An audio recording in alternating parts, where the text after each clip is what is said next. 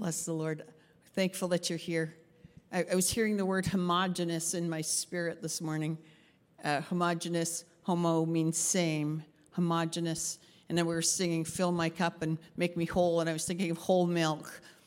And there is such a theme of spring cleaning, of house cleaning going on right now. And that it's a really good thing when it's done. But it's not fun when you're doing it. Does anybody enjoy the spring cleaning? It's a lot of work. It's a lot of work, dusting out those corners and pulling out the weeds and getting into your cluttered closet or whatever it is. Spring cleaning is a lot of work. I'm just going to warn you, there's such a spring cleaning coming because God is not interested in a heterogeneous spirit. He will not take a spirit that is divided, a heart that is divided. He will not allow us to show up in church or in our Christian circle in one way and then show up in every other part of our life, in our private life in another way. Ouch! Did you have to go and say that? As soon as you got up there. Lord, he's going to deal with stuff. He's going to deal with some stuff because he's not about playing church. He never has been. Never was his idea. He was about building a people. He selected a people for himself and called them Israel. And he started with a guy named Abraham, whom he called my friend Abe. And he started with Adam and walked and talked with him in the garden. And he's looking for a people who will be in his image all the way through. The Godhead said, Genesis 1, let us, the Trinity, make man in our image, in our likeness. Let us make them male and female in our image. And you being all you in who you are, 100% you, without any stops, and you being 100% you, that's what that harmony, did you hear that harmony this morning?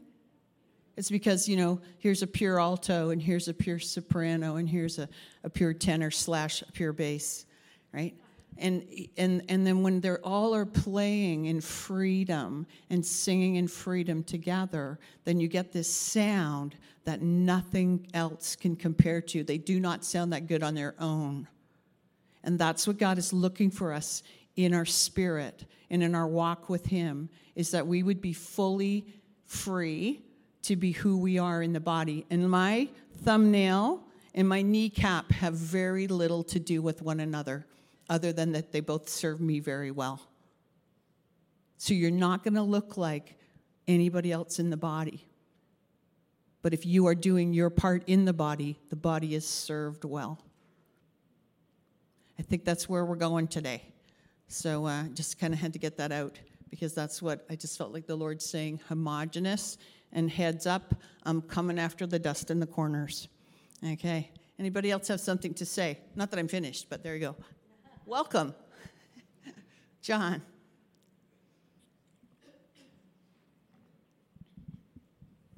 Got a lot of cord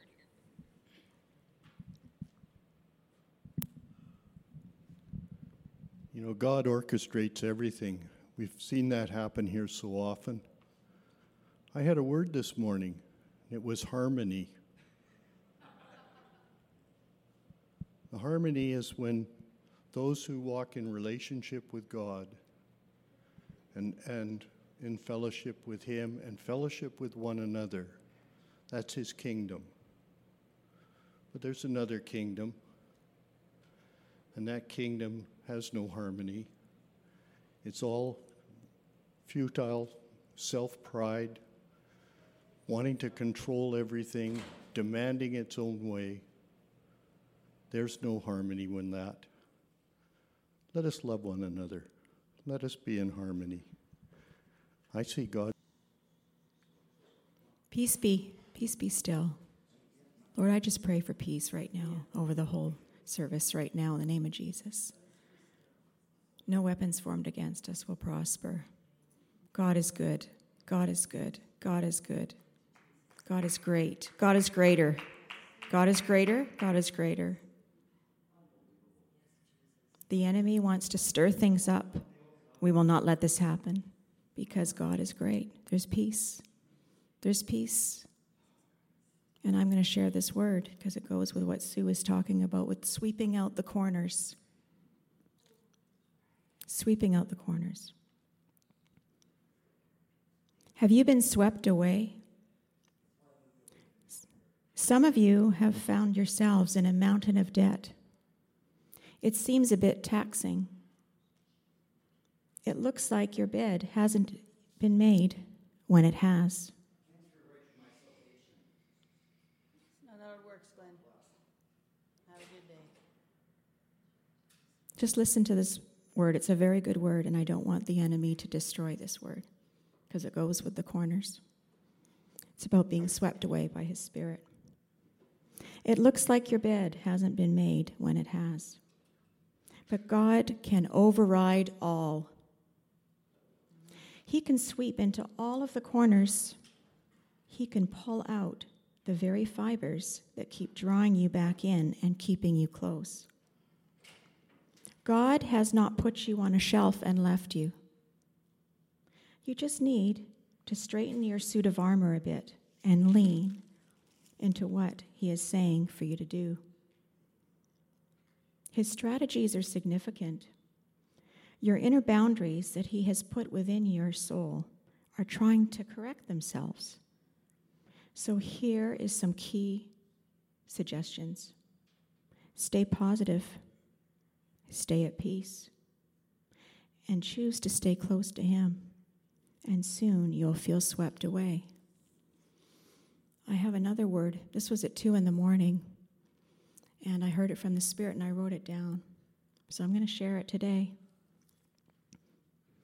It says, we do not want to be carried off by the weight of this world, with the tossing and turning of life's problems, that it is important to not allow ourselves to become or get washed away in the undercurrent of life's current affairs. Instead, we need to stand on point and to be rock solid in our attitude, showing the world that we have all that we need when we face the turning of the tide by his Spirit. We are not castaways. Please do not allow yourself to feel as though you have been thrown out to sea. Our God is greater and has stood the test of time, keeping his people well hidden and safe from danger. He is our stronghold, like the Bible says, our high tower and our rock. Let's keep meeting and showing others that we care for them and that we follow a mighty God that saves. Thank you. Amen. Peace, peace, peace. Just take a deep breath. You'll be okay. Thank you, Lord. Thank you, God, that you are in control, that you are over all, that you have all authority in heaven and on earth. And we thank you that you are in charge. And Lord, we just thank you for the blood of Christ that covers us and your authority in us to just take authority. So we just take authority in the room in the name of Jesus. And we thank you for the blood of Christ.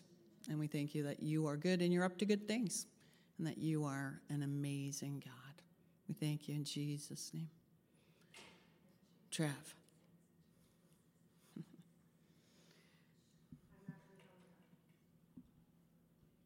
Bless you. Bless you. Well, good morning. Well, good morning. Just gonna lift this a bit here. Oh, wrong way. Comic relief. That's great. Did you do that on purpose? Wait, I don't know. Probably. I have a word. I had a dream a few evenings ago, and I shared it with Michelle. The Michelle back there, and yeah, I forgot her last name. In my dream, I was going on a drive with my mom, and we were going up the Silver Creek Hill into town, and an avalanche of rocks just kept coming down. And in the dream, all I remember is that I felt that we needed to keep going towards that avalanche of rocks, even though it seemed dangerous. And I just like what Michelle said, don't let the rocks sweep you away into your family affairs, or not just affairs of any sort. Like I had some life-related issues at work happen, and that's just what it reminded me of, just to not get swept away into those, but keep in step with God. So that's what I wanted to share. So cool. Yeah.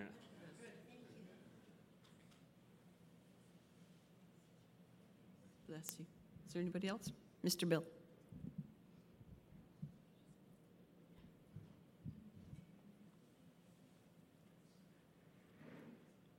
I had one word today, too. It was from one of the songs, overcomers. Nice.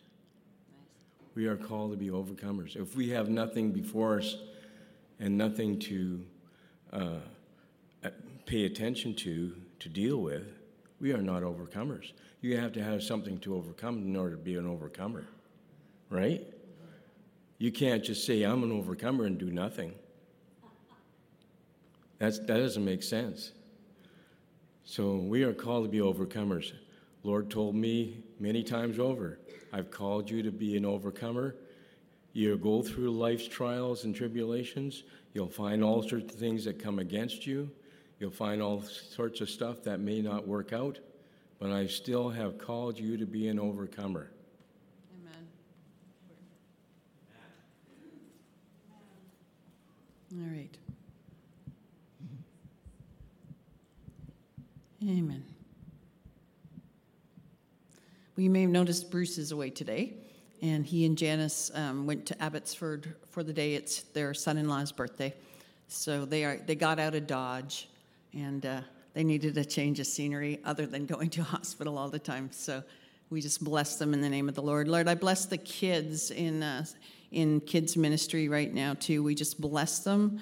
We bless them with revelation of who you are and of who they are in you. And Lord, I pray that everything that is taught, that the truth would sink into good soil in their hearts and cause them to be rooted and grounded in your love and to know who you are, and that they would just walk with you all the days of their lives, that you would keep their hearts close to yours, and that you would teach them to walk according to your spirit and not according to the flesh. We just thank you for those who minister to the kids and bless them with refreshing and with wisdom and grace and strength as they lead the kids, Lord, in Jesus' name. Amen. I just want to make a couple announcements. One is that there will be an Easter sunrise service. Now, we've never done that, to my knowledge, as a fellowship here, but a number of other groups have, and the Baptist Church is doing it this year. And I got wind of it at Ministerial and asked if we could join in on that for those who are interested. It's not obligatory. If you'd like to be up at the crack of dawn and meet down at the river. So this was a bit of a joke because the river has reshaped. So it was beside the river at the juncture of the Coquihalla and the Fraser. But that's kind of like way out there now because the river changed. But if you park at the end of the Rotary Trail and I guess, what is that? Wardle. You can park there, and then you'll see the group in the trees at about 6:45. I'll update you on that closer to the date. The first time we did that was with Andrew Tarrant, if some of you remember him, the little Scottish preacher. And he looked at the time of when the sunrise was, but he hadn't calculated the fact that it had to get over a mountain. So the people are there in the cold playing the guitar, and their hands are freezing, and the kids are all curled up on the rocks, and we're waiting for the sunrise. It finally happened. But they're gonna look at when they'll go like just before and find out when the sun actually cracks over the mountain, because we live in a very mountainous region. And then after that, the Baptist Church is having a pancake breakfast. So we have a couple people who are going to help with readings at the river, and then they need help with setup at 8 o'clock for the pancake breakfast, and then some cleanup afterwards. And then we'll have our service here at the church. I never like to close the doors on any day that we can be here. The day it snowed and we didn't think anybody was going to come, 19 people showed up, and a lot of them were visitors. So hallelujah. I think they were pretty much all from Alberta, and they didn't notice the snow. That's my theory anyway. Jesus Revolution movie is happening. It's coming this Friday, the 30th. And we've got posters up here. I've taken some of them down to put them out in the town and around. And Agassiz, Heather's going to Agassiz, and the Lyons family has been plastering posters around. So if you have a particular place in mind that you need one, there's a few at the back, and then I think you guys still have a few, right? Some? Oh, you forgot to bring them. Never mind. They have them. Okay, all good, all good. And the church purchased 20 tickets. The tickets, sorry? Oh yeah, it's all week, but it's like it's not on certain days, so I'm not going to try to remember which days, but yeah, you can see the schedule printed on the poster. So really support that, please, and invite people, and go often. Buy lots of popcorn. That's where the theater makes its money. We want to bless the theater. So please really promote that. If you're on social media, throw it up on your Facebook page and advertise, because we would really like to see our theater bring in more family-friendly content. So this is a really good opportunity. I have some tickets that the church has purchased to give away. They actually do say on them, the Jesus Revolution movie. It's not a general ticket. And then it says $0, so someone can't go to try to cash it in again. So I know some of you are buying tickets yourselves to give away, but if you have people in mind that you want to give tickets to, and you want one of those, I've got some with me, so just see me afterwards. And I think that's it.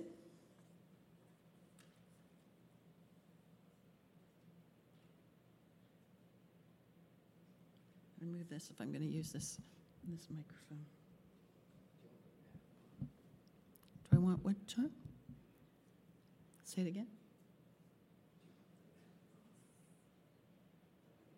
I don't have to follow it.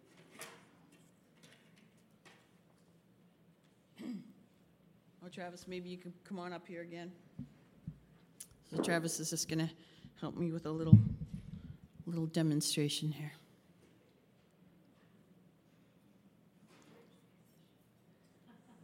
What's that?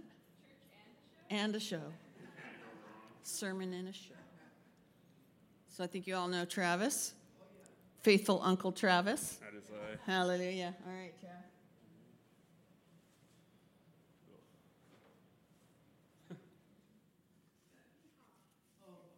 This may not be long enough. This one. That's okay. All right. What is Uncle Travis now? What does he look like? A cowboy. Oh, Mike. His horse is tied up around the corner, I'm sure. So Travis, you look like a cowboy. Are you indeed a cowboy? Right now I am. So you identify as a cowboy. And a Christian. Okay. This is not rehearsed. No worries. Okay, you can take that hat off. I don't know if there's an inside or an outside.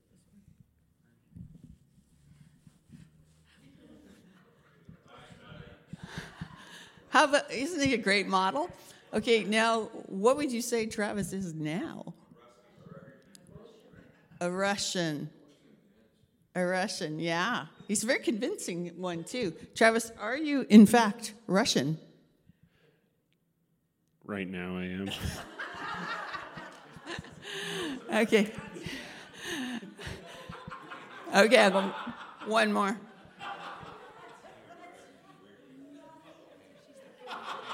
Seems like the safest answer.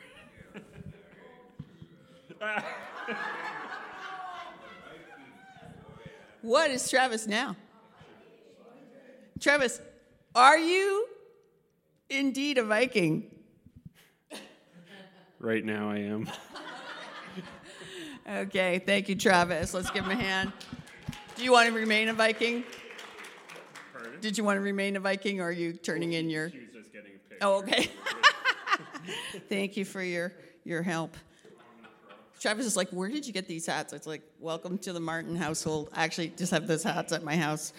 So, bless the Lord. Bless the Lord. Isn't it interesting that with one item of clothing, you can create an identity? With one item of clothing, you can create an identity. Now, actually, Travis wasn't any of those things, was he? He's Travis through and through. Travis is the most extraordinary person at being Travis that I know, right? He's really good at being Travis. And I wouldn't want him to be anything else. And so there's obviously, we all know there's a false narrative right now that says if you want to identify as something that you're not, it's a very small change, a very superficial change that you can make, until sometimes there are very not superficial changes that are made to conform to that image. We're going to talk about conforming to an image today.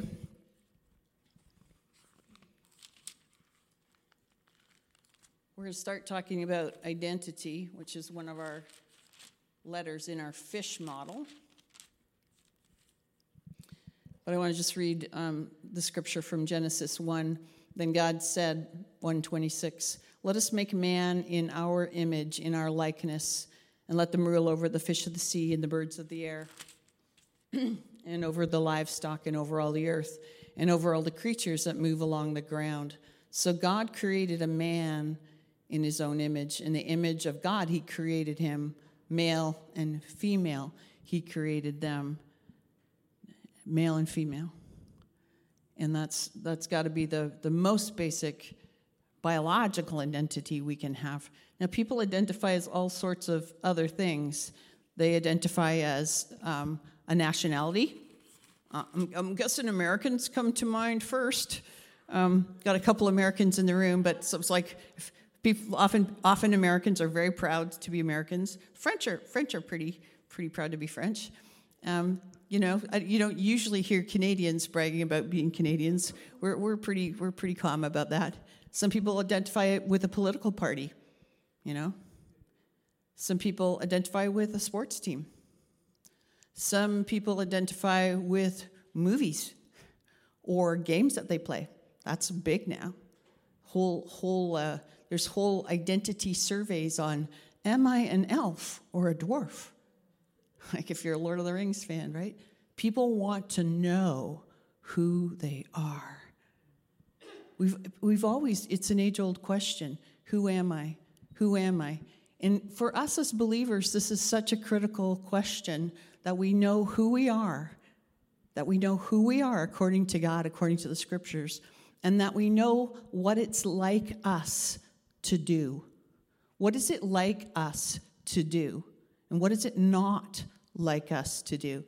And usually that is defined in community. In Africa, you've heard the saying, it takes a village to raise a child.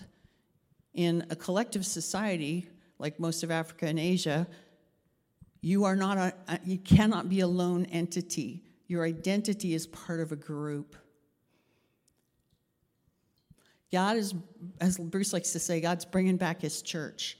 Part of our identity is as the body of the head, who is Jesus, who is Christ. Of course, the very first thing that the enemy came after in the Garden of Eden was identity. Did God really say? He comes after truth. Did God really say? He comes after the goodness of God. God doesn't want you to be like him, and he comes after Eve's identity. Then you will know what God knows, and you will be like him, except she already was. She was already made in the image of God. And so the lies of the enemy have not changed. Does anybody felt like they've been subject to the lies of the enemy in their identity? I'm not going to ask you to raise your hands, but I would say the vast majority of us that is under attack.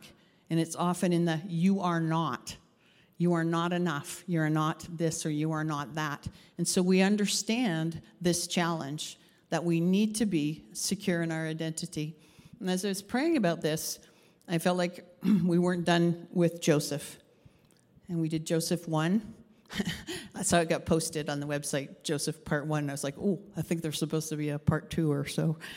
And I just felt like Joseph has so much to speak to us. And I'm just going to turn this light on a little bit more. It was in my eyes. I need it to read. So Joseph is the longest bio in the Bible, other than Abraham is kind of scattered throughout the Old and New Testament. But this is from chapter 37 to 50 in Genesis, minus 38, which is about Judah and Tamar. It's all about the life of Joseph. And Joseph is exemplary, and we know that. He just keeps going. He keeps licking and keeping on ticking. And it's remarkable, but there's things for us to see, because he is foreshadowing Christ, for one thing, but I think he also knows stuff. He knows stuff that could help us and help us to get through and help us to understand, because what I'm finding is I'm all about freedom. Most of us are all about freedom. Do you want freedom? Who's going to say no to freedom? Nobody. Who is going to say yes to sanctification? Because there is no freedom without sanctification. There is no freedom without being made holy, being conformed to the image of God. That's where the freedom is. So freedom is free, but it'll cost you, because you get to die. You get to die to yourself. So here, let's just read a little bit about Joseph. So Joseph starts, we just come into the story. So you got Abraham, Isaac, Jacob, the patriarchs, and Jacob has 12 sons. And Joseph is the youngest, and he's the son of favor. And they make Joseph, his dad makes him this, we usually say the multicolored coat, or a coat with long sleeves and a long hem, so that he didn't have to work. It was a princely coat.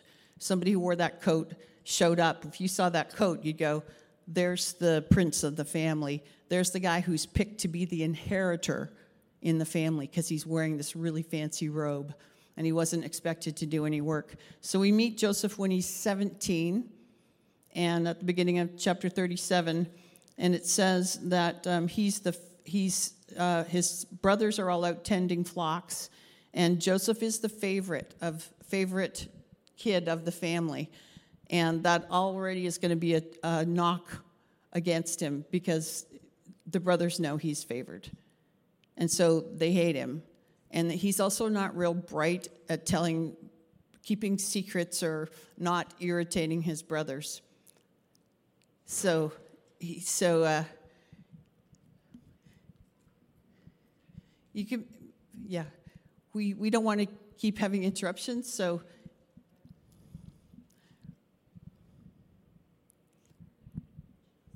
What book in the Bible? Genesis. We're in Genesis 37.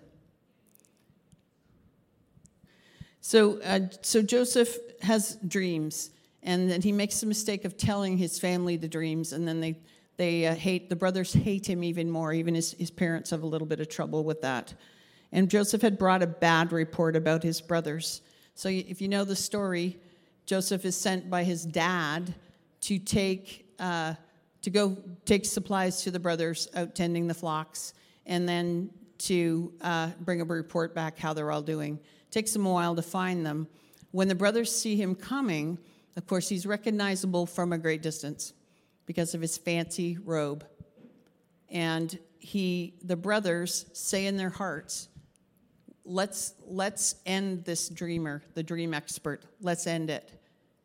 And so they plot in their hearts to kill their own brother, which should be shocking. It should be shocking. Like we jokingly, brothers and maybe cousins, say to each other, wow, I could kill you. But we don't really mean it, hopefully. But these guys actually plotted together to kill Joseph. And what do? They throw him in a pit, in a dry cistern, and they remove the fancy coat. And Joseph already has these dreams that he's going to be somebody pretty remarkable. And it says, go to the end of the story, when Joseph is a prince and like a prime minister in Egypt, and the brothers come and they said, "We heard your cries and we didn't listen." So there's Joseph. He's in a well, a dry well, and his brothers sit down and have a meal, and Joseph is crying out, and they're able to just go ahead and eat their lunch and then say, "Well, we won't kill him, we'll sell him." So they take the robe, and they tear it like he's been ravaged by a wild animal, and they dip it in blood. And they know that this is going to figuratively or maybe literally kill their father, but they're completely hardened to this at this point. Joseph loses garment number 1. He loses his identity as a prince. It's so parallel to Jesus. Jesus comes down from heaven, the one who is the Word of God, who existed before the foundation of the world, who spoke the world into being, and he comes down and he is put on a cross. Joseph is thrown into a well and cries out, and Jesus in the garden says, "If there's any other way to do this, please let's do it that way." But for the love of people, Christ is able to go through and die in our place so that we don't have to pay the payment that is going to be exacted, because the penalty for sin is death.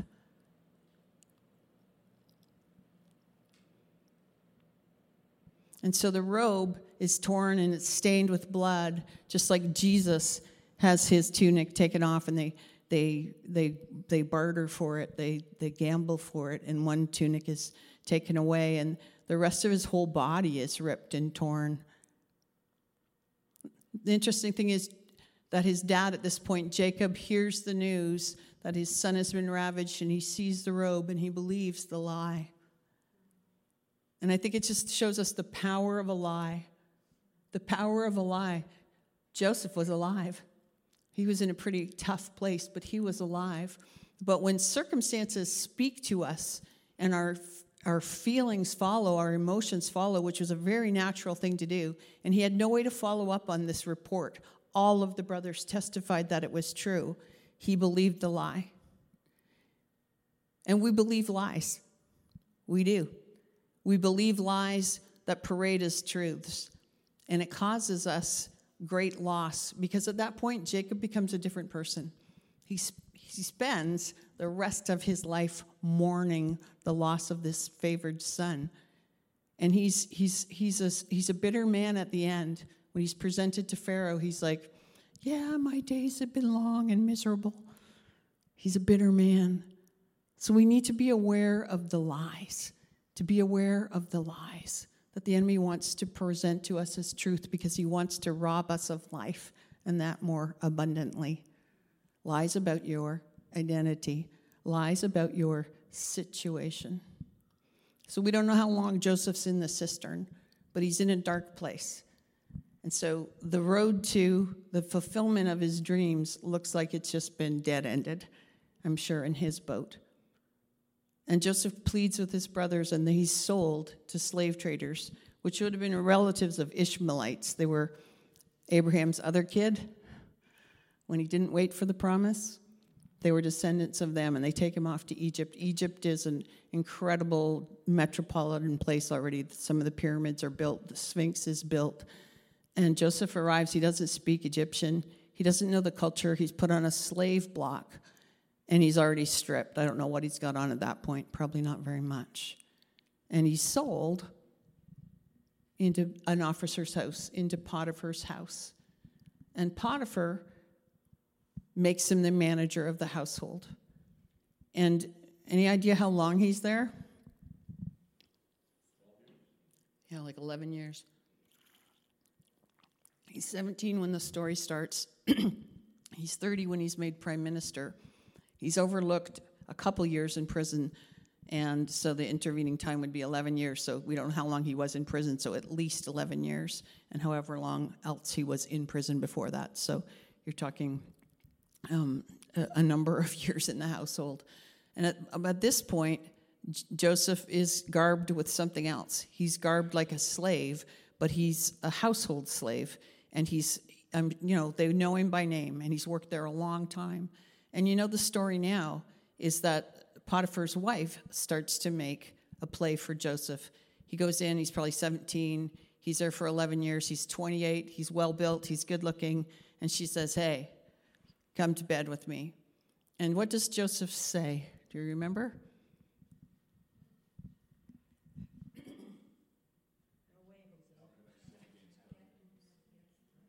How could I do this against God? So this is a huge insight into Joseph's character and into how he is enduring and his identity. So I don't know if it's Joseph's dreams that are causing him to hold on, or that he's going, my great-granddad was Abraham, friend of God. But Joseph has a really solid base for who he is and what it's like him to do. Because at this point, he doesn't say, because she's already shooed all the other servants out of the household. It wasn't a matter of getting caught. He could have said, okay, this looks like a clean getaway. We could do this.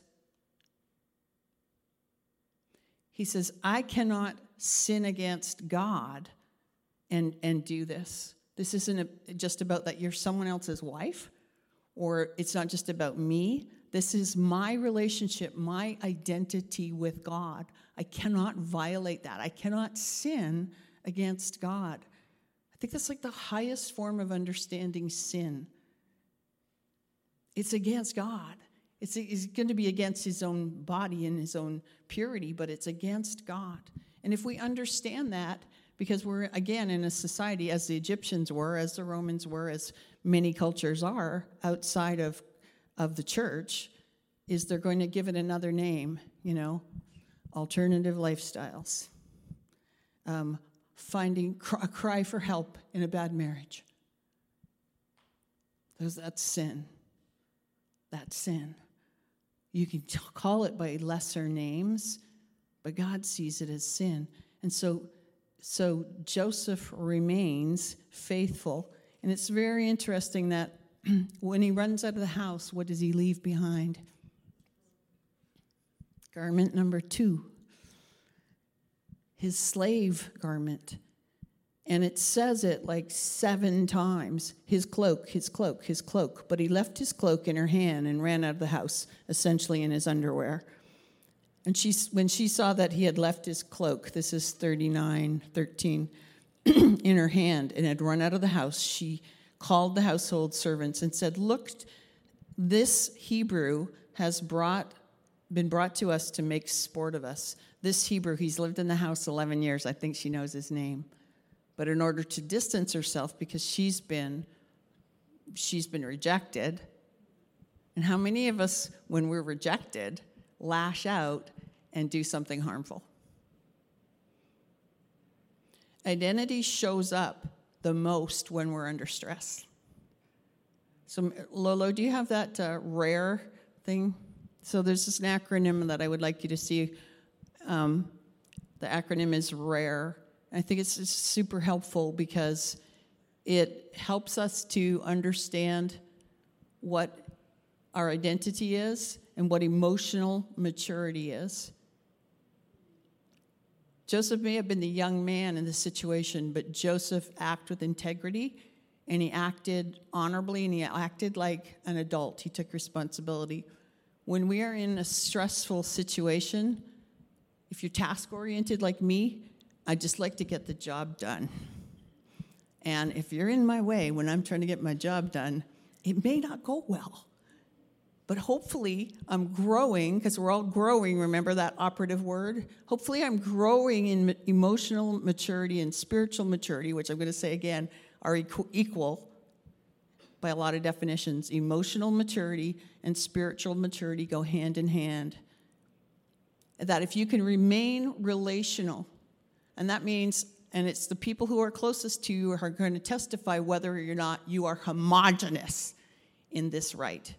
Does your wife or your husband or your kids or whoever is around you the most, are they going to say you're homogenous? That when you're under stress, you still show up as you? Because this is really the testing ground. Because if you can act one way in church, and we are all smiles and we think you're all groovy and spiritual, but at home you're a beast, God is after that. God is after that. God is after that. Because that is a lie. And we are not wearing Christ well in that situation. So when we're under stress, to ask ourselves, do we remain relational? Well, rational is good as well. It's actually relational, but rational can be helpful as opposed to hysterical. I know some men have said, my wife doesn't go hysterical, she goes historical. It's like, well, you did this, she gets all hysterical and brings up the past. These are not small things. They are not small things.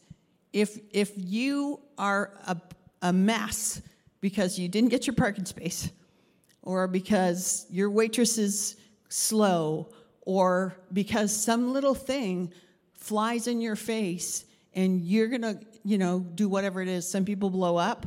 Some people get really quiet. Some people take themselves out of the situation. We need to be homogenous. We need to act like ourselves so people aren't afraid of us. It's like, well, I'm not sure if I can go there because they might do something that I wouldn't like to interact with. That's not homogenous. And God is coming after us to say, you got a box in the bottom of your closet with some high heels that really don't work for you anymore. We're getting rid of those. And it's easy to say, I want freedom. But it takes humility to say, I want sanctification. So I know, you're looking at me like, we know all this. We've heard it before. God is after this. He's after me, and he's after you on a whole new level.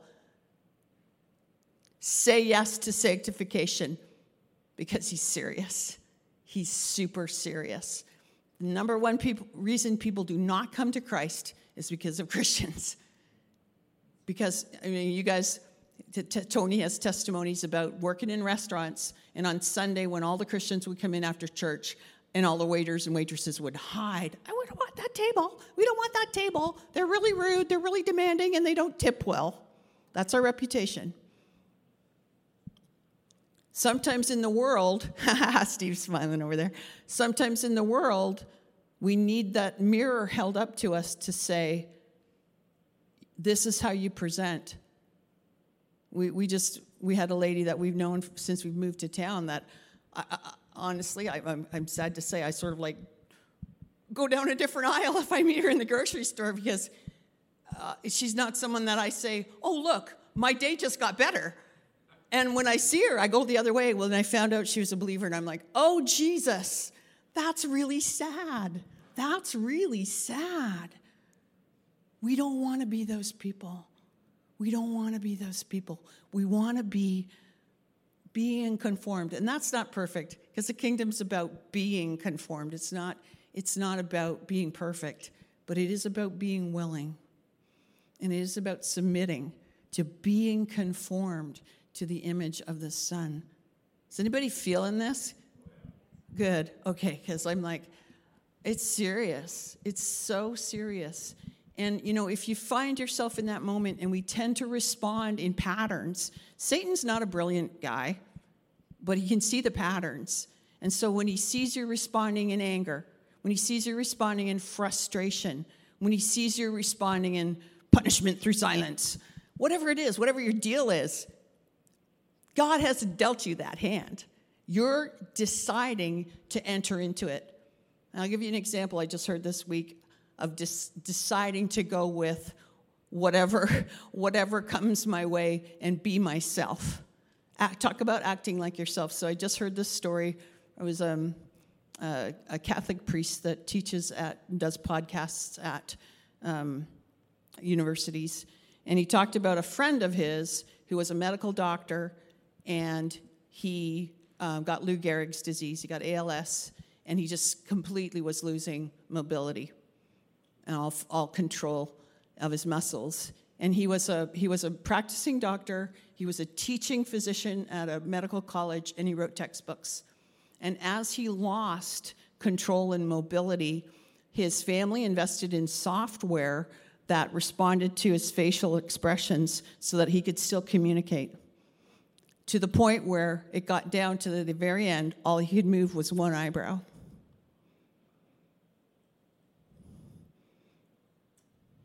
He wrote a textbook when he was in that condition. I will never forget that story.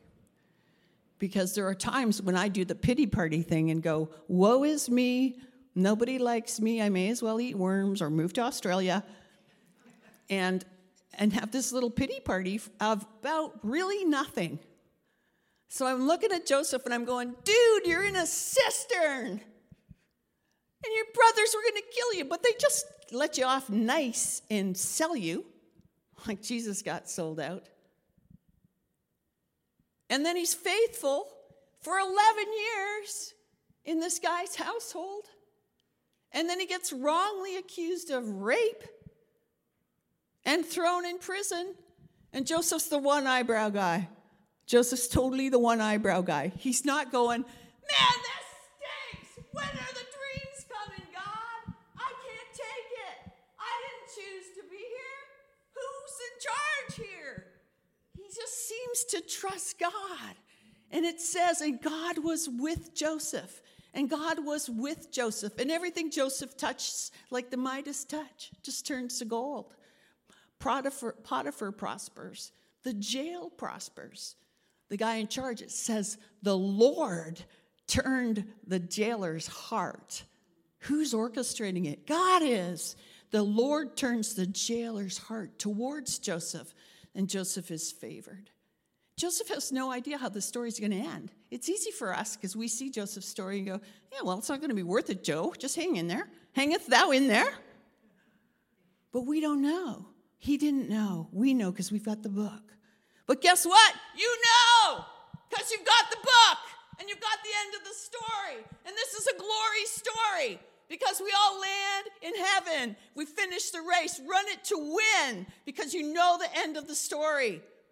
Don't wimp out and do the pity party thing. It's not that season. It's not that season. And don't just go for getting there by the skin of your teeth. Go for gold.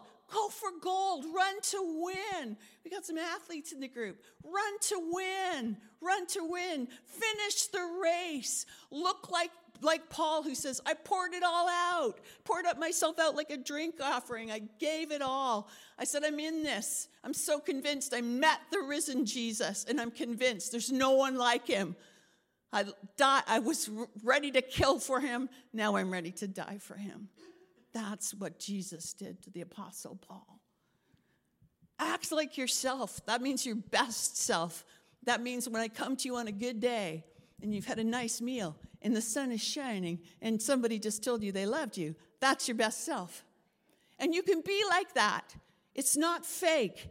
When you know you are a child of God, when you know you are born again of the Spirit of God, when you know that your hope is heaven, and that Christ, the hope of glory, Colossians says, dwells in you, that I can just say, Holy Spirit, I'm really depleted right now. The bounce has gone out of my ball. Come on in and give me some joy. And he will do it. Because that's what the next thing is. How quickly do you reset to joy? Now, I have seen progress in so many people. And I've seen progress in myself. And Gord could probably testify to this. You know, the pouties are going out the window. And Gord says, hallelujah. Right? Because the people we live with know. They know if we're, that we're like little lambs in church and we're Godzilla at home. Come on. That's not the way it should be. That's not the way it should be. So I could, I can punish. I'm pretty good at it. But like, what's the point? What's the point? Life is too short. Anybody know that time goes really quickly? Man, I was waiting to be 16 just about like 3 days ago. Come on, it's going really quickly. Life is too short to waste the time being angry, to waste time punishing people for not being like me. That's really what that's about. It's not punishing them for being like them, because we're all imperfect. They're just imperfect in a way that's different from me, right? Not wrong, just different. Male, female, right? Love and respect. When a woman doesn't feel loved, she lashes out in disrespect. This is from the Love and Respect marriage course. When he doesn't feel respected, he acts in an unloving manner. When she feels unloved, she gets even more disrespectful. When he feels disrespected, he gets more unloving. Woo, woo, woo, woo, woo. There it goes. It's called the crazy cycle. Anybody experience that one? Don't have to put up your hand. There we go. Everybody does, because God, look at God's design. He made male and female. They're just like wired so differently. And I had my boys sit down and lecture me on what it was like to be a man, because obviously I didn't get it at times, living with 4 men, 3 sons and a husband, and they're like, Mom, that was just disrespectful. And I'm like, really? Yeah, like big time. I'm like, oh, okay. Tell me about it, because I don't get it. We don't get it, girls. We don't get it. But we need to get it. And we need to make it a point of intentionality to get it, because it's a testimony to the world.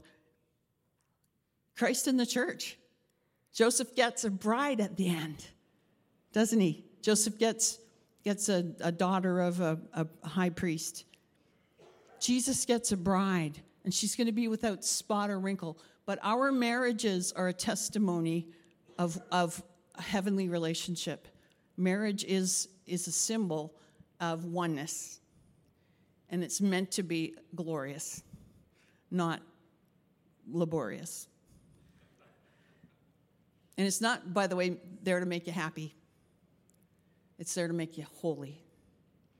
Our difficult relationships are to bring us to terms with our own flesh, and that we would overcome, remain relational, keep the person that you're in conflict with first, not the issue. You know what? In the kingdom, it's not about being right as much as it is about being in relation and keeping the relation intact so we can walk together. Walking together in the garden, walking together.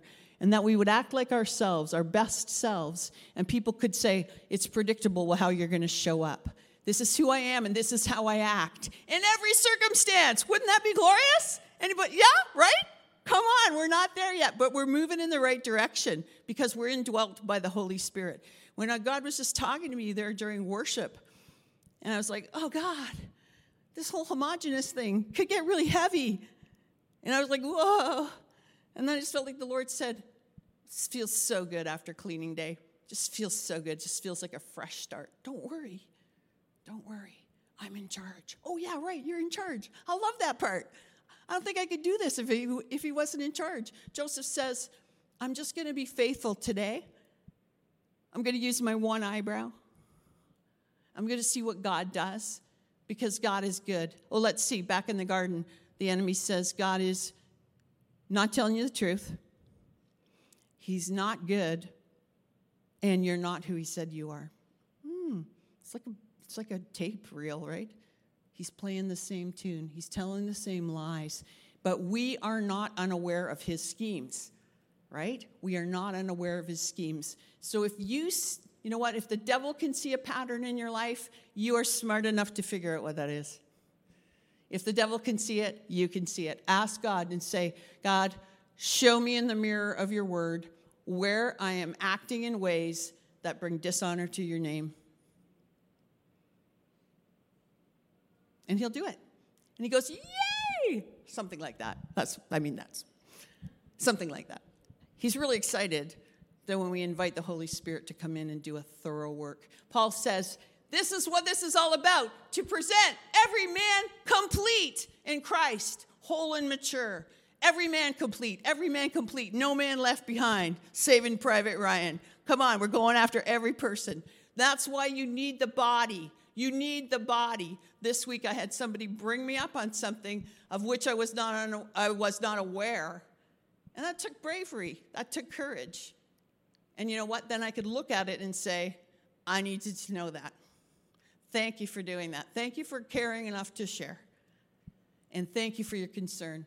And that I could respond and hopefully didn't, bite anybody's head off or scare anybody, or that respond in humility. Respond in humility. We're almost finished here. Reset to joy. How quickly can you reset to joy after a stressful situation? How quickly can you reset to truth? Because if you're thinking truth, you can reset to joy. If you're thinking lies, watch out. You're wallowing for a while. And it's a measure, and you can increase your joy. You can increase your joy. We've talked about this before. Do something silly. Sing happy birthday. Start to sing, Jesus loves me, this I know, for the Bible tells me so. My go-to is, I got joy like a fountain, I've got joy like a fountain. Do something silly. If it's actually physical, it'll work more quickly. If you're, Sean, if you're at home and you suddenly see Teresa going, I got joy, she's overcoming. That's overcoming, right, Bill? That's overcoming. That's when we say, I don't want to go there. I don't have time to fiddle with this. I don't have time to live under the lies of the devil. I don't have time to be defeated because Jesus is already victorious. I don't have time for this. I'm going to walk in victory because it's already paid for. I'm going to say yes to being made holy. I'm going to say yes to being conformed to the image of his son. It's that potter's clay. Throw on some water. That's the Holy Spirit. Press that clay. Shape it into what he wants. Say yes. Say yes to the press. Endure hardship well. That's rare. A rare believer. Should be a normal believer, right? When we're squeezed, Jesus should come out, right? Like grapes. Squish them, grape juice comes out. Squeeze a Christian, Christ should come out. So let's just wrap it up. Joseph loses a couple other garments. Let me just go through it quickly. When he goes to prison because he didn't touch Potiphar's wife and is there for a number of years, and he remains relational. He's in charge of the prison, and he sees the baker and the cupbearer, and he says, dudes, why are you looking so sad today? He notices he's not self-absorbed. When my eyes are on me, I can't see anybody else. When my eyes are on me, everybody else is the problem. Anybody know what I'm talking about? When my eyes are on me, you are a really big problem. When my eyes are on me, you're really great. It's called true humility. When I am humble and thankful, ain't nothing can get me. I'm in the Jesus groove. When I am humble and thankful, I'm seated with Christ in heavenly places, and it will be okay. You get little blips in your graph. When I was a young newly married person, here was my emotional graph. And here's Gord. Do you think that's why God put us together? Right? Some of you know what we're talking about here. And so Gord is really glad that I get excited about some things, but he's really glad I don't bottom out anymore. It's good. It's really good. So you have a baker and a cupbearer come into prison, and they both had dreams, and they both are about 3 days. I love the 3-day thing, right, Sean? 3 days in the scripture. And they have dreams. And sometimes God is speaking to people in the world and saying, there's something going on, and I'm going to tell you about it. And they have no idea how to interpret it. And that's where you come in. So in that case, you're kind of like Joseph, because you're going to come in with heavenly wisdom, and you're going to say, God is speaking to you, and he's calling you in, and he's got more for your life, and here's what it means. But you know what? It's really that we're the baker and the cupbearer. Because Jesus came in to the prison. Jesus, who was innocent, came into the prison. And we did stuff or we didn't do stuff. It doesn't matter. And he says,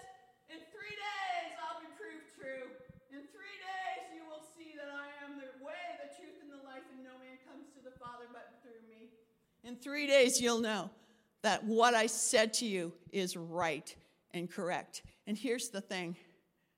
It's not just the cupbearer who gets saved by Jesus. It's the baker who had his head chopped off. Jesus comes in and says, it doesn't matter what you've done, I can save you now if you will believe. I'm here with you in this hellhole. I'm here with you in the pit. I'm here with you. I paid the price. I'm not here because I'm guilty. I'm here because I love you, and I'm going to do something about your situation. You know, your situation is almost irrelevant. The situation you're in, good or bad, it's pretty much almost irrelevant. Paul's writing these glorious letters. Colossians, with these incredible Christological passages about who Jesus is, and he's going off into ecstasies about how wonderful Jesus is, sitting in a really lousy prison. It doesn't really matter where you are. All we can do is steward our response. Steward our response. Show up wearing Jesus. Oh, wait, I think there's some scriptures like that. I think there's something that says, put on Christ. Do you remember that one?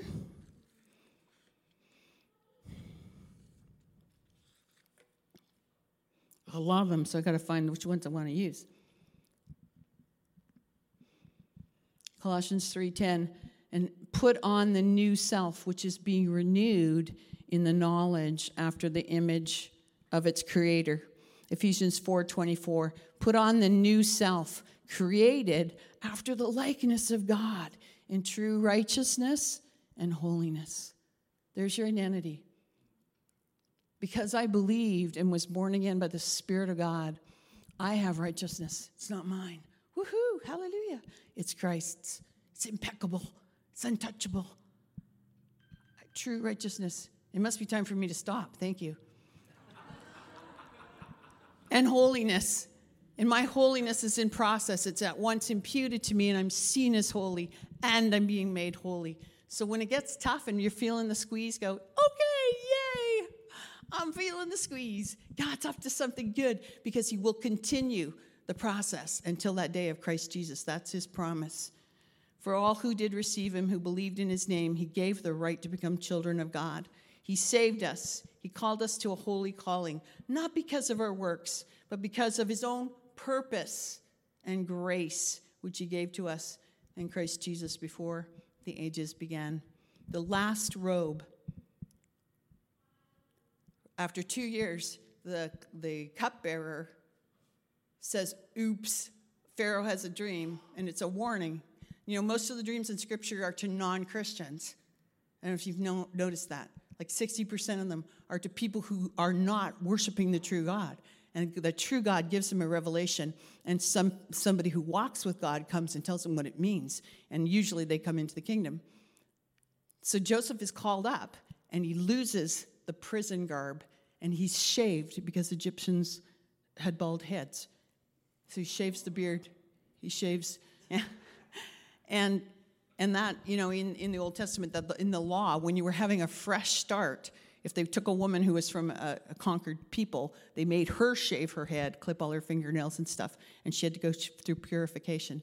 So here's Joseph, loses another garment, loses the identity, which was none of them his true identity, because he knew who he was, and he knew what it was like him to do. And he's brought into Pharaoh's presence. Of course, he interprets the dreams. He tells about the 7 cows and the 7 heads of wheat, which was pretty neat, because at the beginning he had the wheat bowing down to him. So we have full circle. And he's given a new name. And he's given a wife. It's so Christological. It's absolutely cool. It so foretells what Jesus is going to do. And Jesus is given the name above every name. And he's given the bride. And there'll be the marriage feast of the Lamb, at which we are invited. It's such an incredible cosmic story. And he's given a royal robe now, like the royal robe he started. And he's given a ring of authority. And that is the picture of us. And it's a picture of Jesus, who is the person who feeds everybody. I am the bread of life. Joseph just stocked up wheat so people could eat. Jesus is the sustenance. He is the source. He's the manna in the wilderness. He is the bread of life. And the group we worked in Chad, we said, Isa al-Masih, now I'm not going to remember it. He's the boule. In French, it was the boule of life. He was the millet paste of life, because that's what they ate every day, twice a day. If God is saying to you, you got some stuff that needs to get hauled out of the closet. We need to sweep in the corners. We need to reset some things. I'm calling you to maturity, and I am not preaching to anybody but myself. You know, sometimes people go, you're talking about me. No, I'm not talking about you. I'm talking about me. But God, what we heard, the Spirit of God doesn't speak like a drip. He speaks like a river. He's speaking the same thing across the body of Christ because he wants a bride without spot or wrinkle. So let's just pray and say yes and keep saying yes. You know, the seeking, keep seeking. Knock, keep knocking. Ask, keep asking. And Lord, say, I don't want to be handicapped like this in my spirit. I want to run hard with you. I want to go for the gold. Keep maturing me. Keep helping me to respond correctly in my difficult situations, and keep helping me to build relationships that give glory to you. So, Father, thank you for your word. Thank you for your Spirit. Thank you that you are such a person who loves with such passion that you come after us, you pursue us, and you, Lord, that you're committed to refining us, conforming us to the image of Jesus. Help us to put on Christ and not to say yes to the desires of the flesh, which pull us away from you and just do tons of damage to us and to the kingdom. Lord, would you walk through us? Would you love through us? Would you live through us? And would you just tattoo our hearts with yes, yes, yes, yes, no matter the cost. And that we, most of all, God, would wear humility like a garment, like you did, who being in the very image of God became a slave, became a servant, and died a criminal's death on a cross. Lord, we say yes. Whatever it takes, Lord, we say yes. In the mighty name of Jesus. Amen. Amen. Amen. Hallelujah. I don't know, do you gals want to do one more? We're kind of late. Do you want to go one more song, or are you in a hurry? No. Lorraine says no. All right. Bless the Lord, O my soul. Have a wonderful week. Go in God.